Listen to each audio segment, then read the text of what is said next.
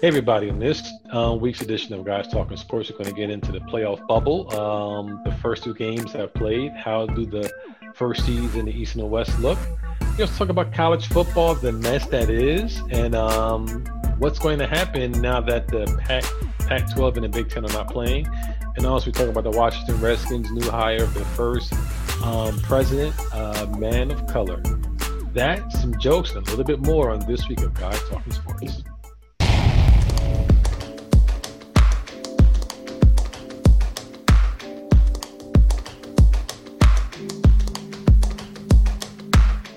Hey everybody, welcome to another edition of Guys Talking Sports, where is me and my two boys, three guys, as always, every week, cracking jokes, talking shit, and talking about some sports. And trust me, there is a lot of stuff going on in sports right now, even in the pandemic. So before we get started, I want to introduce my boys, Al and Big Cat, aka Ace, aka Big Sexy. What's up, fellas? How's it going? You know, I just realized that I want a nickname too. No, I'll just play. I'm doing good. You know, everything is good here. So I'm ready to get started, talk about everything that's going on in sports right now. I'm just hot. That's why if you see my little glisten, my brother's sweating. But, you know, I'm going to cool down. But probably not till after the show because we're going to talk shit and we're going to crack jokes and because this is what we do. So exactly, and that's exactly what we do. Yeah. So let's get right down into it. This past week and a half has been real interesting. College football is a mess. The basketball playoffs have started. Major League is not as messy as it was the last couple of weeks, but let's start right off with the NBA playoffs have started in the bubble. First round is on point. And obviously, as we know, the number one seeds, the Milwaukee Bucks and Los Angeles Lakers, both took them L's. So, guys, based on what you've seen the first two games, going so far, have you seen anything that surprised you? And did the Lakers and or Bucks losing surprise you at all? I'll go first because I know the resident NBA, analyst and Al's going to kind of break it down for you. I'm gonna Yeah, he ain't gonna talk about the Nets, but right. They got their ass stomped too. No, I'm gonna talk about them too. So nothing new. But they played better in the second game, but they still lost. But anyway, Milwaukee and LA both played kind of suspect going into the 8 games. Well, within the 8 games leading up into the playoffs. So them both losing didn't surprise me much. But let me see what they do in these next 2 games between the two of them. If they come out and play flat, or if they come out and get the same lethargic type of attitude that they gave, then I don't see either series going past 6 games. Personally, LeBron did what LeBron did. He gave his typical triple-double, but I don't think he played to his full. He didn't play like he was trying to take over and be the man. He tried to be that dude that still got his points, but got his rebounds, got his assists. Because I think he had 16 assists in the game, which is great. But Dame Lillard ain't playing like that. And props, I know. The weeks leading up into the bubble and the 8-game playoffs, and I'll be giving Dame Dollar a bunch of shit. Oh yes, and I give respect is due. My man is balling. My man is putting his money where his mouth is, and he's leading his squad to doing what he needs to do to at least get to the second round. I can't say that Portland's going to win it. But at least he's doing everything that he said that he wanted to do to give his team the opportunity and the chance to make the playoffs. You never know. Lakers to turn around and win 4 straight. It's possible. But I tip my hat, I tip my dome, I wipe my dome to Dame Dollar because he's out there doing his damn thing. And respect. As far as Milwaukee's concerned, Giannis showed up. The rest of his team didn't. Let's just see what they do in the second game. All right, first things first. The most out of these games. No, look, all right. Elephant out the room. Let me say this about Brooklyn right now. All jokes aside, first game they didn't show up at all. Second game they came with a lot more effort. Problem is that at the end of the day, and this is not on more. It's just more of the matchups, the lineup. You can't have Kurucs playing as the backup center. And I'm speaking this for Brooklyn, for the Brooklyn Nets. Jacques Vaughn needs to play Dante Hall. Jacques Vaughn needs to play Jamal Crawford. Like, you have these key pieces. Dante Hall should have been the backup center for Jared Allen. Jared Allen is going to do his thing. You know what he could do, but Dante Hall brings a defensive presence that can anchor that backup defense.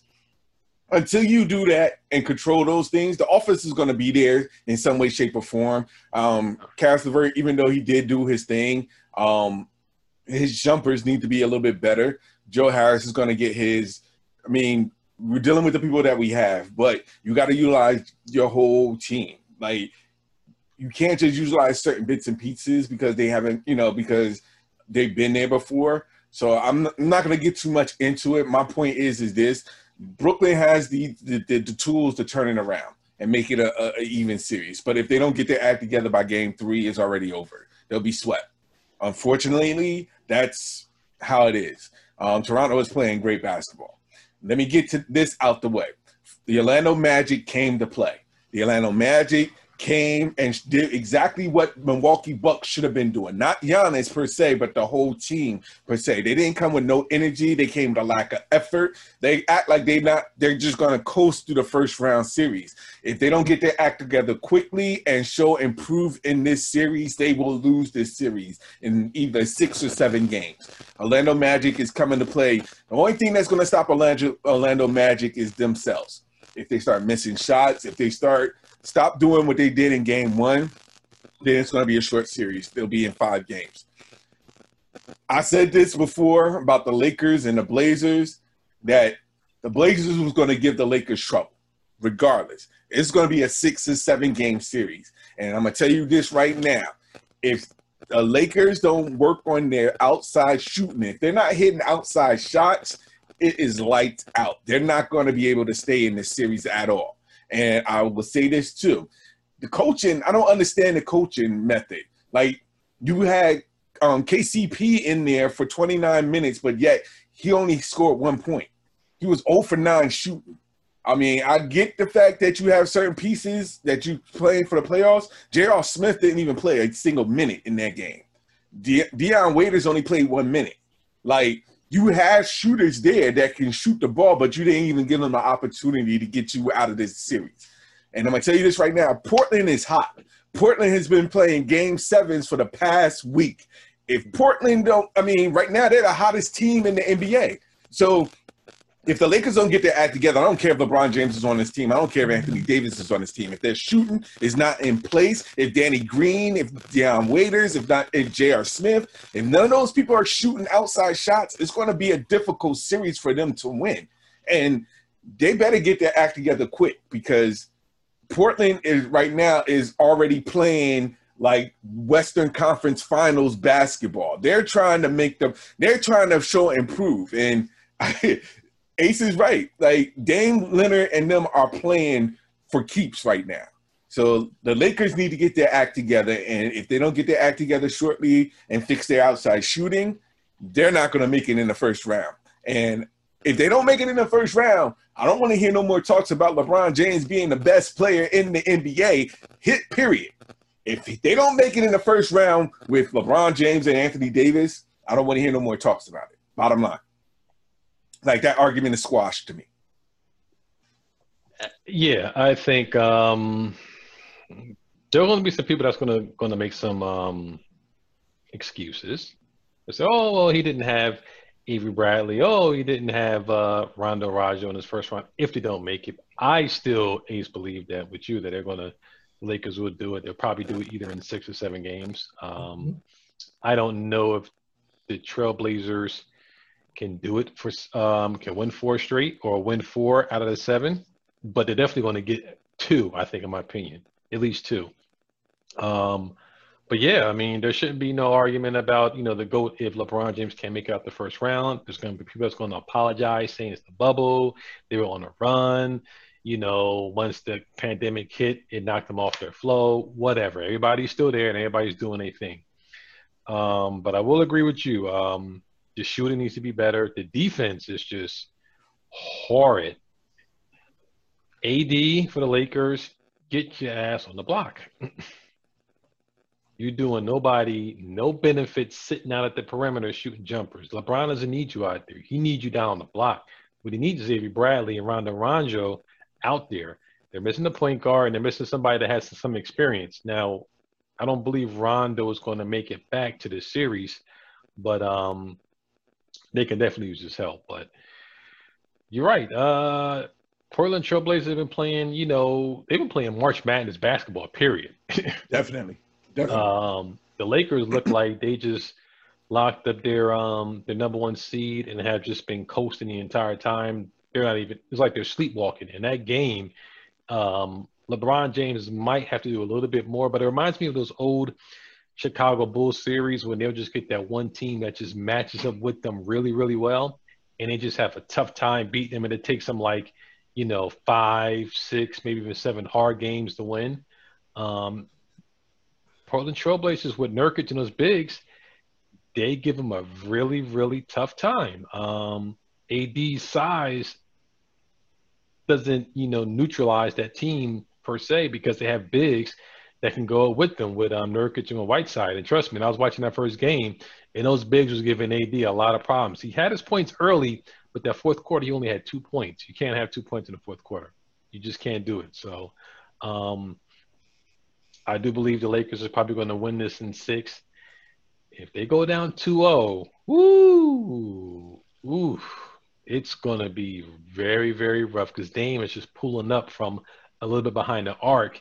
And the last team that the Lakers had a problem that shoot deep threes like that, he couldn't beat them except a lucky finals a couple of years ago where he just got the benefit of a bad call on Draymond Green. However,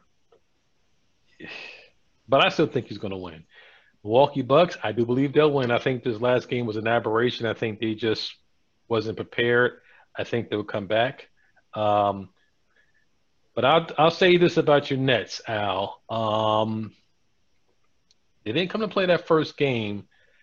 I think they're going to do better next year once they get Kyrie and Durant. But I think some players on that squad can't stay because you saw some good players that once they got the chance to really show their stuff and had the ball in their hands, they were putting in some work. It's not enough ball to go around. Kyrie needs to have the ball. Durant doesn't always need to have the ball, but he likes to have the ball, when it counts. It's not enough ball to go around in the Nets. Somebody's going to have to go. Better not be Dinwiddie. Well, I don't know.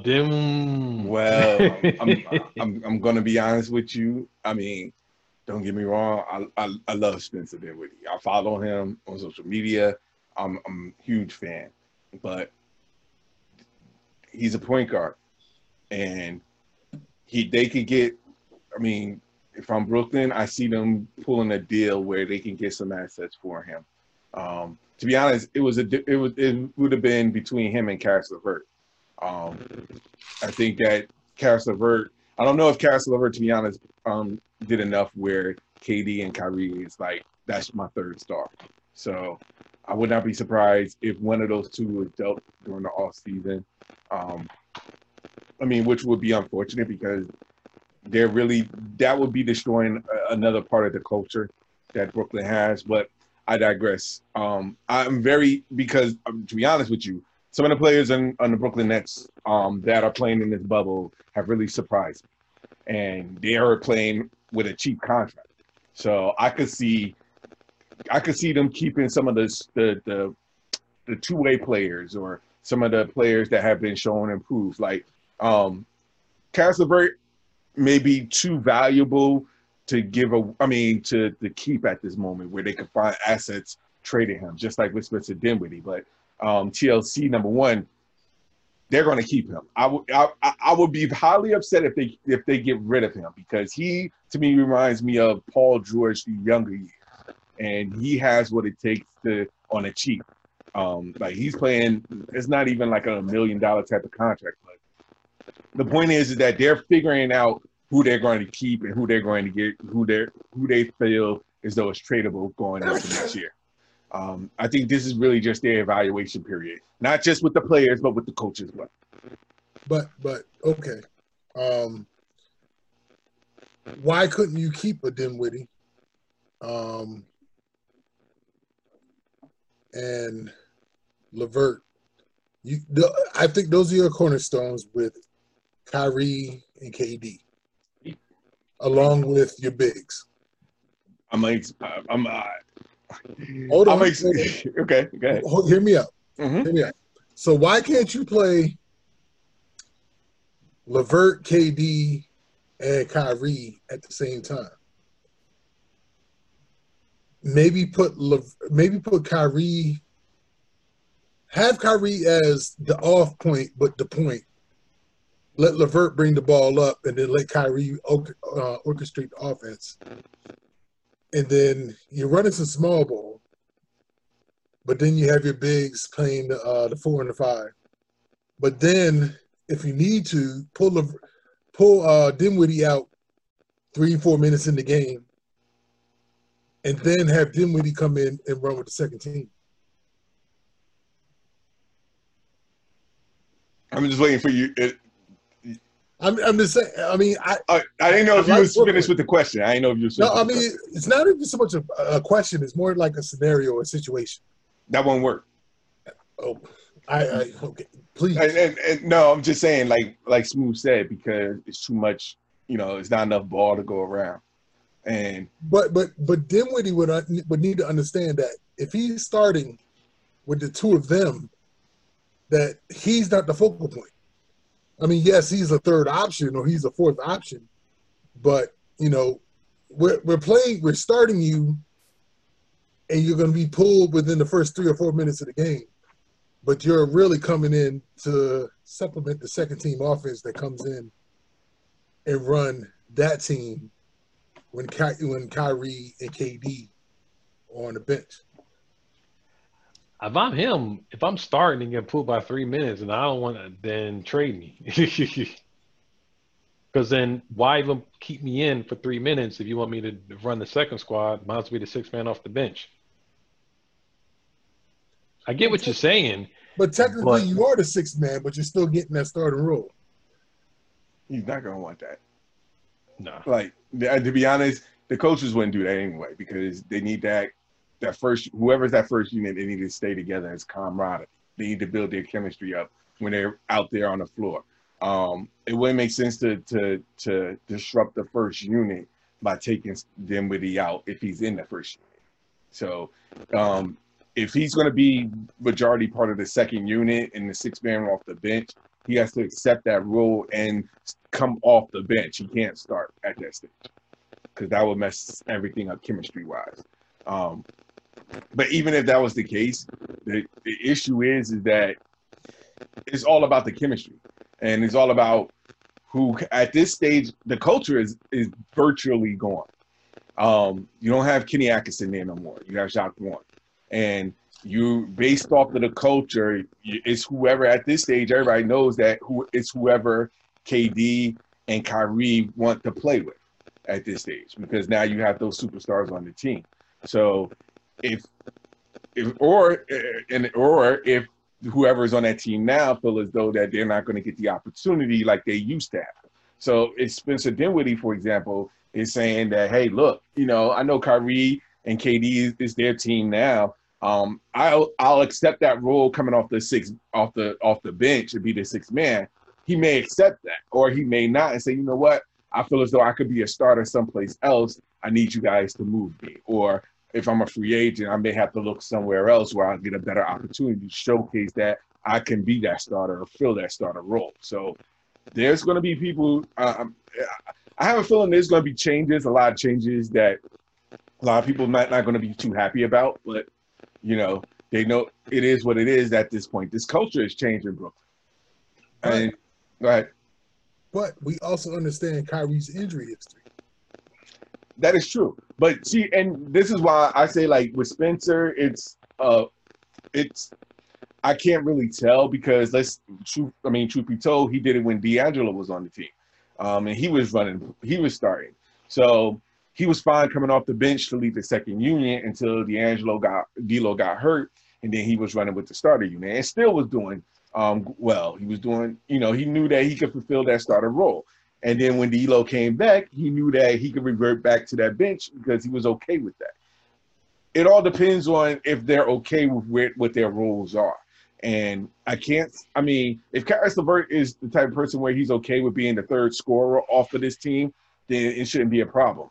But there's other players on that team that may feel different. So, I'm going to be honest with you. Like, the fact of the matter is, like, I feel for some of those people that are proving themselves now, like Caris LeVert and Jared Allen, because let's be honest, as long as DeAndre Jordan is there, DeAndre Jordan is going to want to fight and be vocal about being the starter. He feels as though that he wanted to be the starter. KD and Kyrie will prefer DeAndre as a starter, so Jared Allen is going to revert back to the bench. It's the nature of the beast where you don't get that opportunity like you used to have in Brooklyn now. Well, I think that's a good problem for the Brooklyn Nets to have because obviously when you're going to have Kevin Durant and Kyrie Irving coming back, you're going to have some assets which is going to be able to, either bring you some additional pieces to help put around Kyrie and Kevin, or some pieces where you can, use for draft picks, which can help, build up your roster and your bench, moving down forward. So, yeah, I'm the Nets. They're in a very, very good position. I mean, without question. Personally, I would not have wanted Kyrie. I would have wanted Kevin Durant and kept D'Lo. D'Lo, yes. Yeah, but the problem would have been that it would have been difficult to keep Kevin Durant if you don't have Kevin Durant's players there. Correct. But I thought that D'Lo had proven himself over there in the Nets, and I thought he fit better in that system than Kyrie does. Kyrie's the best system that Kyrie fit in was in Cleveland. Yeah. And to be honest, I know we shouldn't be continuing to talk about Brooklyn, but to be honest, that's when they brought KD and Kyrie in, that whole mindset of the culture changed. And the culture of the young players and them playing together and everything was what lured them in. But once they came into the system, you knew that was going to change immediately because Kevin Durant and Kyrie Irving are not those type of role players that fit the net system when they had D'Lo and Spencer Dinwiddie because everything was so free-flowing.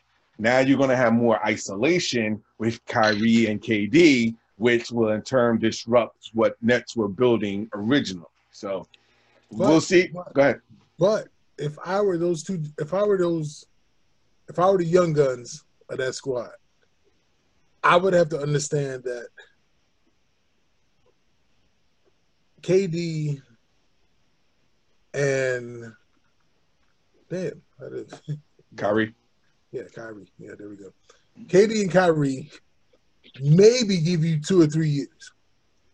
Can you sit there and swallow 2 and 3 years of playing time knowing that y'all are still pretty much young, and by the time that they're there and gone, y'all will be in the prime of your career? Can you sit there and swallow that to be the nucleus of that team, to identify and become a culture of winning, to then lead the Nets to be the next elite team to go in 2023, maybe not even 2023. Well, yeah, I guess. Well, no, maybe 2022, because I don't see Kyrie or KD staying there more than 2 or 3 years. They're not the type of players to do that. If you can sit there and swallow it, this is y'all squad. But then y'all gained all that championship experience going into it. Well, I doubt it. Go ahead. No, I said I doubt it. I mean, that's a real flower rosary picture of everything, going is good. But you know darn well how these new players are of this day and age. They're gonna want to go someplace where they can get more playing time, where they can get more money. They're, I mean, some of these players that have shown themselves that they could, do more, are not going to want to sit there and just sacrifice 2 or 3 years. Anything could happen with injuries or something, where another team could be calling with more money, more playing time, and you might be in a better situation, like D'Lo did. I mean, D'Lo they could have tried to find a way to keep him. He would have been third banana, but he ends up at Golden State. Didn't quite work out the way they want to, but I don't know. I don't think that those guys have it in them to just sit there and stay for 2 or 3 years when you might have other opportunities out there where you can make more money and contribute more to a team, and just staying and hoping that after 2 or 3 years, the Nets might want to keep you and not draft somebody to replace you and then trade you someplace else. And that's the bottom line, because we have to understand that you may sit quiet and for those 2 years, but who's to say that the players, the superstar players, will want to keep you there? They're gonna they're gonna be in the ear of general managers. So they're gonna be like, this dude ain't doing nothing. Let's see what we can do to package this dude to get some more pieces. Hold on. When have you ever seen Kyrie or KD to be those dudes? In regards to what? To sit there and dictate who the hell they want. That's what they just did when they brought in DeAndre Jordan. Ooh, they did that in free agency. And if they did that, free agency. But if they did that in free agency, they will dictate in free agency who to keep and who to get rid of, who they like, who they prefer to stay to play on their team, or who they will get rid of. They did that with Tayshaun Prince, who is still on Tayshaun Prince, yeah, Taurean Prince. Sorry, Taurean Prince. He came aboard because he's one of KD's boys. Like there's favoritism in regards to people who they want on their team. Like don't get it twisted. And if they want people on their team, whoever is there that's there currently, they will replace them to get that person on their team. They know what they want. They don't get it twisted. LeBron knows what he wants. They do the same thing with the Lakers. They brought in people. But that's LeBron though. No. See, and this is where this gets. Any star on that team has preferential treatment. Karl Anthony Towns was pushing for the longest to get D'Lo on the team when Kyrie came to Brooklyn.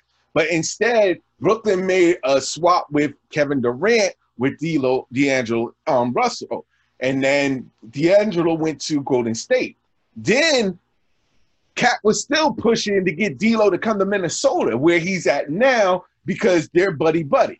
Don't think for a moment that these stars know what they're doing. If they want somebody on their team, they will move heaven and earth to get someone on their team. Kawhi Leonard moved heaven and earth to get Paul George out of Oklahoma City to be a part of the Clippers. So if but the rumor was Kawhi wanted Paul George to come to Toronto.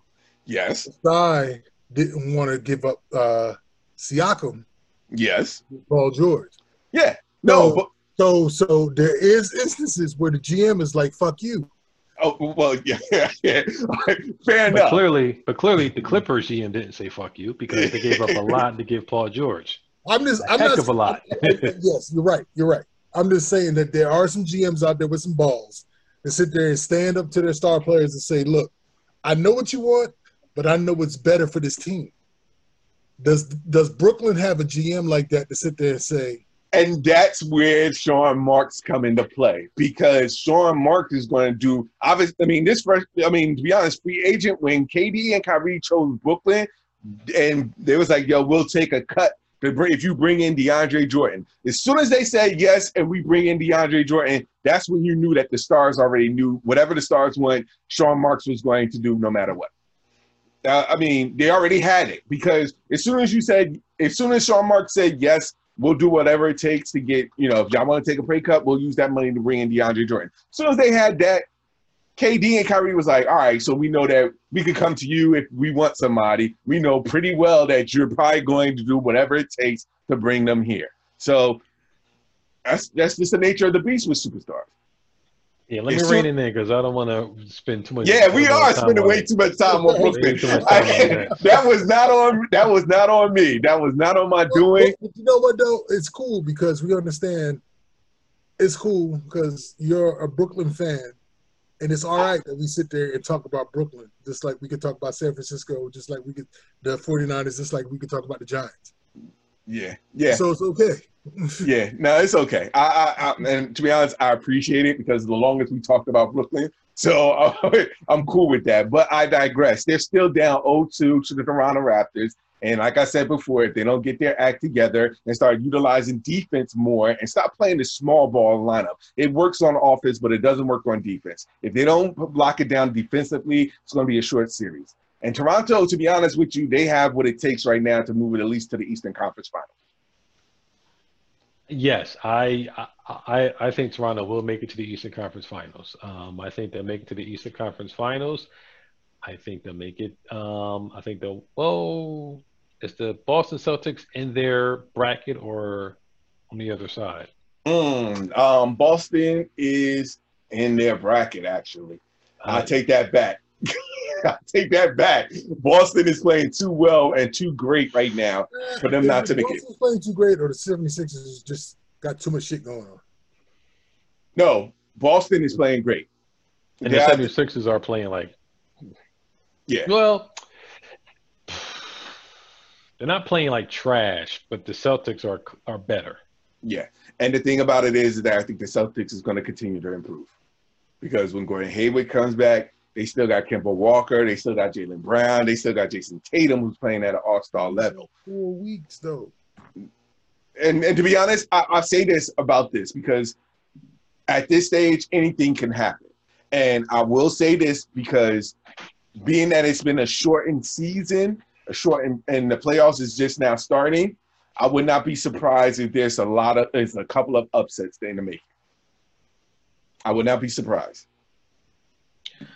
Well, it will definitely make the playoffs and the bubble real interesting. I have opinion that both first seeds are actually going to make it in, but it wouldn't surprise me if one does and one doesn't. So if one doesn't, I will probably say the Milwaukee Bucks, but at this point, I'm thinking they're both going to eventually get their acts together and make it in. And I'm mad because I didn't get a chance to watch the Utah and the Denver series, which is a very interesting series going on thus far. Yes. So moving right along, college football near and dear to Big Ace's heart. We all know the Pac-10. The Pac-10 decided to postpone their season to the spring. Big Ten postponed their season to the spring. North Carolina, they decided because there were a lot of kids on campus to switch to remote learning for a week, or I believe for the remainder of the semester. I think it is the remainder of the semester. However, football will still be played. The college football team is still on campus. So to me, this is laying bare everything that we've talked about over the last couple of years about amateurism in college sports and the student athlete that they want to call it. So in your opinion, guys, do you think this pandemic will lead to any shifts and changes in regards to how student athletes are viewed upon? And do you believe anybody is going to offer any money to these players? Not now, but within, the not too distant future. I'm going to be honest with you. At this stage, I don't know. I mean, because with everything that's been going on, with all this that's been going on, like it just seems as though that it'd be a perfect time for all these talks to come out and something to actually get done. But now, after this being with the college football season, half of them, not even being canceled or postponed, I don't know if everything is going to get done right away to the point where there's going to be actual talks, not just talks, but actual movement in regards to student athletes getting paid or having a voice at this stage, because it just seems as though that everything is right now is just stuck in the talking stage, but no action is really taking place in that regards to the next steps. So I would not be. I'm hopeful that something happens where there is a change where student athletes. We all. I mean, everybody's in agreement at this stage that student athletes should deserve some type of compensation for this. But the question is that when is it going to get to that next level of talks where there's movement behind it? I haven't seen like no petitions or anything of student athletes or people signing where it gets to that next level. So I'm just at a point where this is just going to continue to be nothing but all talk. And then football is going to resume once everything dies down, and then nothing is going to come good out of it, but just the talk. Me? Yes.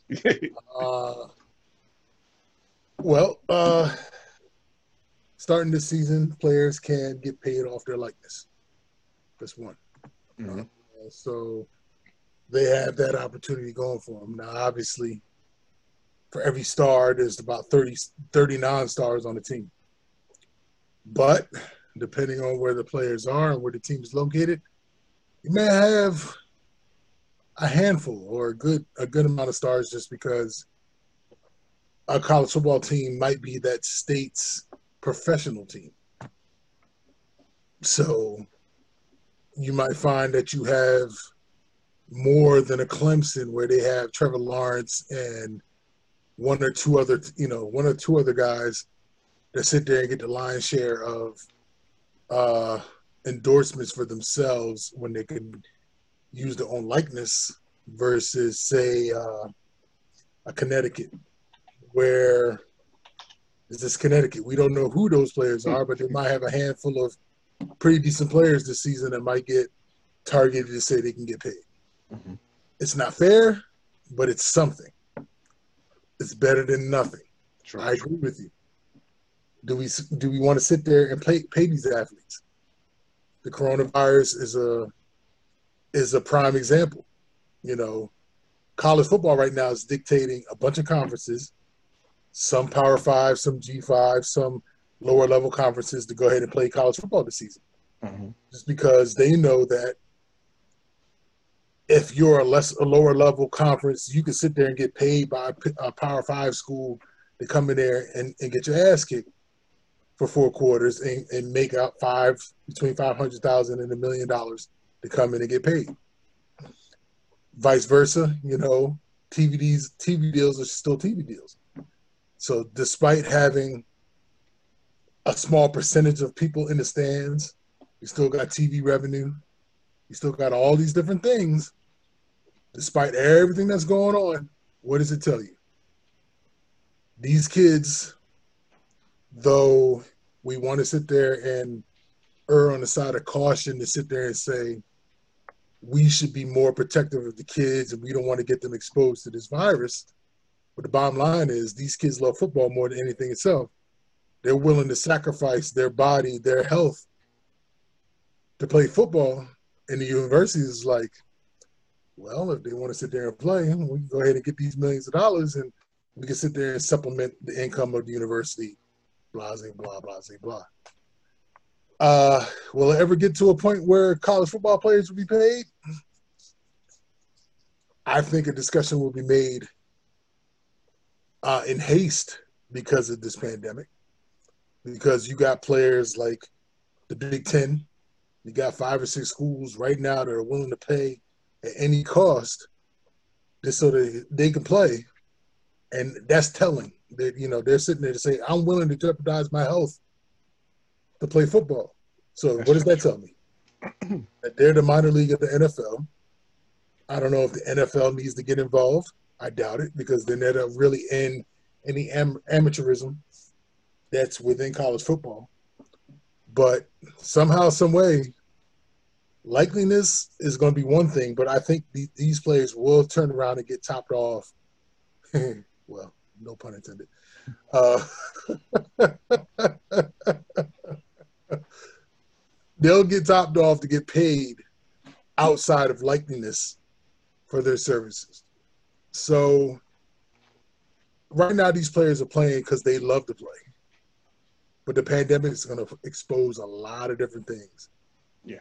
I think within the next 1 to 2 years, these players are going to start getting paid because those,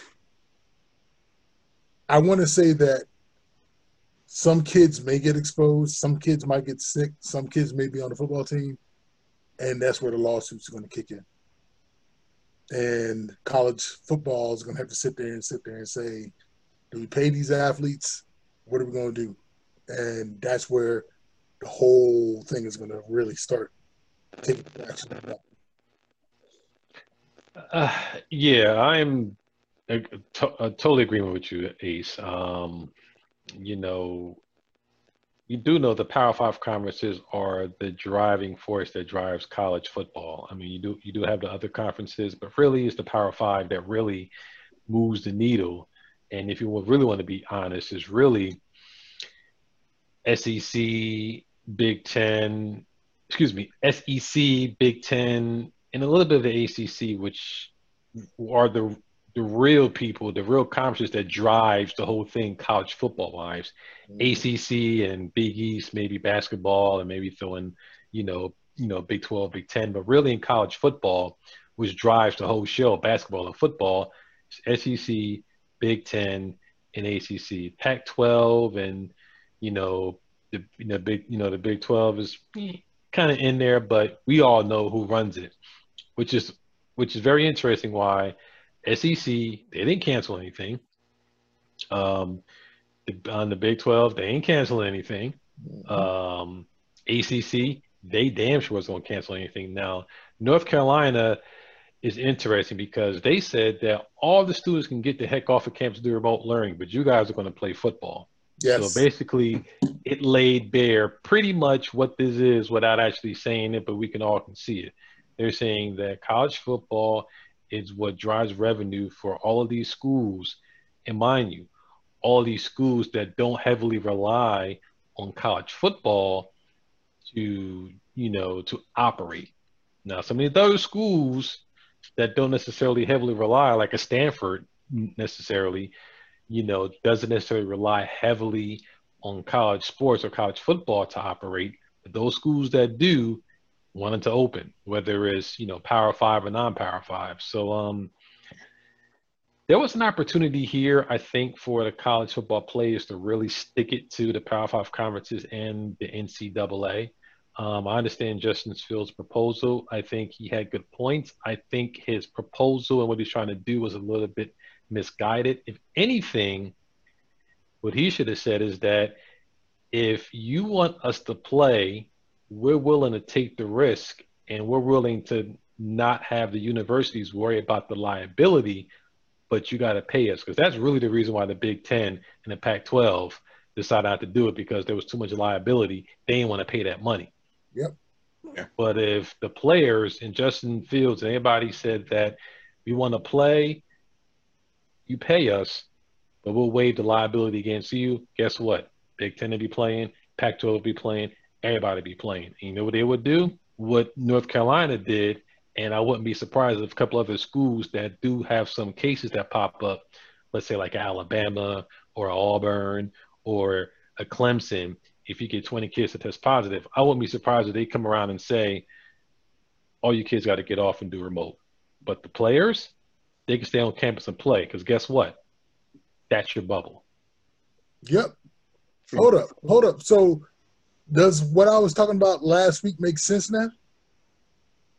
Now that you got all these empty dorms, you put these kids in these dorms that can house the entire football team, and then you bust them back and forth? Here's the problem with that. I mean, like, if you lock that down, you have to, like, literally lock it down. Like, you can't, I mean, I get the bubble aspect of it, to be honest. If the kids are not in school, then it kind of makes it does make it as a makeshift bubble. But there's got to be, like, very strict restrictions there. Like, you can't leave that university whatsoever. And you telling people that they can't leave a university, or who's to say, you know, I mean, there would have to be some really strict rules in play. And but think about it. Look what UNC just did. And then I speak on West Virginia because I still see stuff that, you know, whatever. West Virginia only allowed their freshmen, seniors, and postgraduates. And we all know seniors and postgraduates live off campus. That means there's a ton of open dormitories where these cats can stay and be isolated. And I know West Virginia is not the only school who thought on that level. Hold up, who's West Virginia letting back on campus? You said seniors? Freshmen, seniors, and postgraduates. Okay, say that again. Who's on campus? Freshmen. Stop right there. Understood. You know where I'm going with you know where I'm going with this, right? But you're trying to tell me that the athletic director and the university and the presidents can't get together and say, like, for example, at West Virginia, because I'm familiar, I went there, Towers is right next to medical, where the football stadium is on the medical campus. But there's also some other dorms and some other type of living facilities that are right there on medical campus that is brand new. You trying to tell me that you can't move, if freshmen were trying to go there, put the freshmen in other dorms that are on other parts of the campus and leave that little bubble that's right next to the football stadium for the football team? You trying to tell me that's not doable? All I want to know is when is the welcome back party going to happen? They already had it. And they're threatening to expel their asses. Look, you got an undrafted Seattle Seahawks player sneaking in some booty, dressed in a Seattle Seahawks outfit. You mean to tell me that all these college football players out there ain't going to try to sneak in some young, stupid-ass freshmen up in the campus? You mean to tell me some young, stupid, not knowing what behind the ear freshman girls are going to try to – come on. Really? You would have had me if you would have said sophomore. But freshman, come on. You know how that is. They're going to be like, it's open season. Well, you know, and I know. Don't sit. Come on, Ace. That's why he can't. You come on. Ain't nothing else he can say at that point. No argument, man. There's no argument. Okay, yes. I understand in all things being equal and good and gravy, yes. But you're going to tell me you're going to have these college football players up there for the next, basically fall, but nothing but a whole bunch of freshman girls running around the camp? Well, unlike the security for the Seattle Seahawks, you need to make it so that won't happen on your university. I'm not saying it's impossible, because we all know men have a way of thinking to do whatever they need to do and think whatever is right. Even though that Jay-Z and R. Kelly song? Yeah. we know that power. But we knew that power when we was in high school. Come on now. Upward Bound. All I'm saying is, I'll drink to that. All I'm saying is, what is, because I saw something on ESPN where one of the captains from Ohio State was on ESPN making that petition early in, and he said that, look, I understand the sacrifice, and I understand this is a 3 or 4 month sacrifice, but this is what we're willing to sacrifice in order to sit there and play this season. The question will be, will those players at any campus, at any school of the 76 teams that are playing, are they willing to sacrifice to play? That's what they need. If the whole team is in agreement, then it shouldn't be a problem, but at least be a point where you're vocal about it. Like, it shouldn't be 1 or 2 players from a college football team saying this. Like, it should be like we all stand in solidarity, that we feel as though that we understand the risk, we understand what is going on, but we feel as though that this is important to us and we're willing to risk our safety to continue to play college football. If they was all in solidarity, then it wouldn't be a problem because everybody's in agreement of what it is that they want to do. So I think that whether it's a petition or them coming together vocally, like that should be an agreement where everybody that's on that team is okay with. And if that's the case, then it shouldn't be a problem where other college football teams can move forward. Until that happens, everything is going to be hearsay. He says, hearsay at this stage. One player may say this, but another player may feel differently. One player, Trevor Lawrence is saying, yeah, we feel as though we can take the risk, but there may be another team member that's saying, hey, hold on, he don't speak for me. So there's got to be something where everybody's in agreement. And once they're in agreement, if that's what they want to do, then the colleges that are trying to do this or put this together can put something around them where they can at least be in a bubble or however they want to handle it going forward. But there's got to be some communication there. Nobody's not saying anything. Again, the lack of communication in this regards. There has to be some solidarity behind the communication. Yeah, and I think that even the point, even what North Carolina did, I think the NCAA is really nervous because that basically flies in the face. You're basically saying pretty much, we understand that these are athletes, not necessarily student athletes. We can have everybody else off campus, but we're going to keep the athletes on campus. Now they can say whatever they want to say. Well, this creates the best bubble, but yeah, if it's not safe for the student body, why is it more safer for the kids? And just like Justin Fields or even Trevor Lawrence said, well, I feel more safe where I'm at. Granted, they can keep you in a bubble for the most part. And because people like Justin Fields, Trevor Lawrence, and guys that have, first round, second round, third round draft grades are not going to be more willing to do it. What about them kids at the low end of the roster? Exactly. You have 80 some odd people on the team. What about the guy that knows he ain't starting? The freshman that's coming in knows he's like the second or the third person back up. He ain't playing. So is he going to have the same emphasis to be locked down because he doesn't really have anything to lose as opposed to some of these guys that are going to be going in the draft that are seniors and juniors that have a lot to lose. So he might not be willing to abide by the rules, but I agree with you, Ace. What you said before last week, yes. If they want to do that, the only way to create the bubble is to get everybody off campus except the student athletes and let them play. However, then you open up another box, then you have to admit that these are student athletes, these are paid, these are employees, and you got to pay them. And neither the NCAA nor the Power 5 conferences really want to go down that rabbit hole. You got to pay them and give them insurance. Yeah, without question. Yeah. Mm-hmm. Without question. You got to turn around and pay their ass if they get sick. Federal law mandates that if somebody were to get corona, infected with corona while working during their regular 9 to 5, that they're to get paid for 80 hours worth of regular pay while being sick. They ain't trying to do that for them players.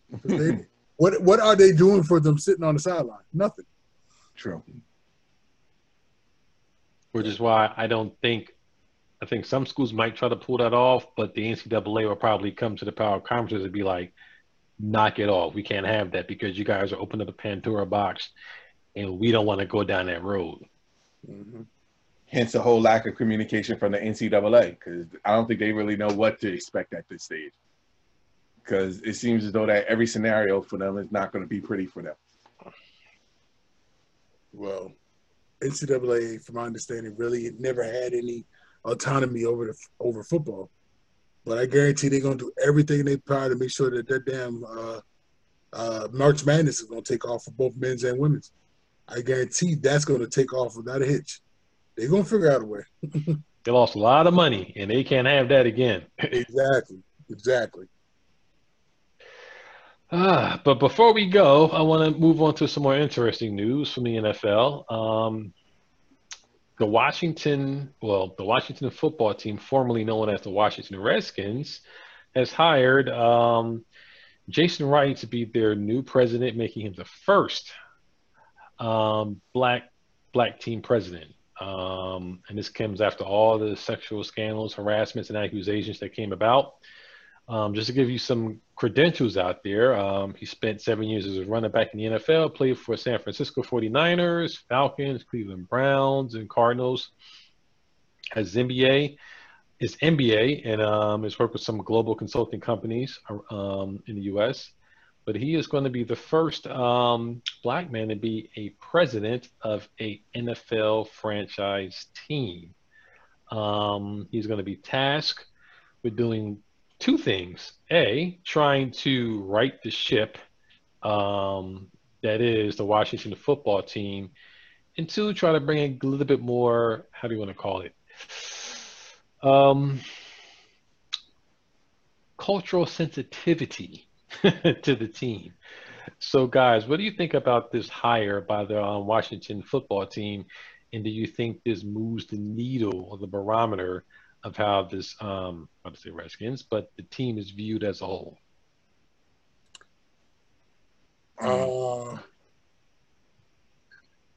Dan Snyder is following the sensitivity rule book play by play and is doing everything that he needs to do right to make it seem like everything is good.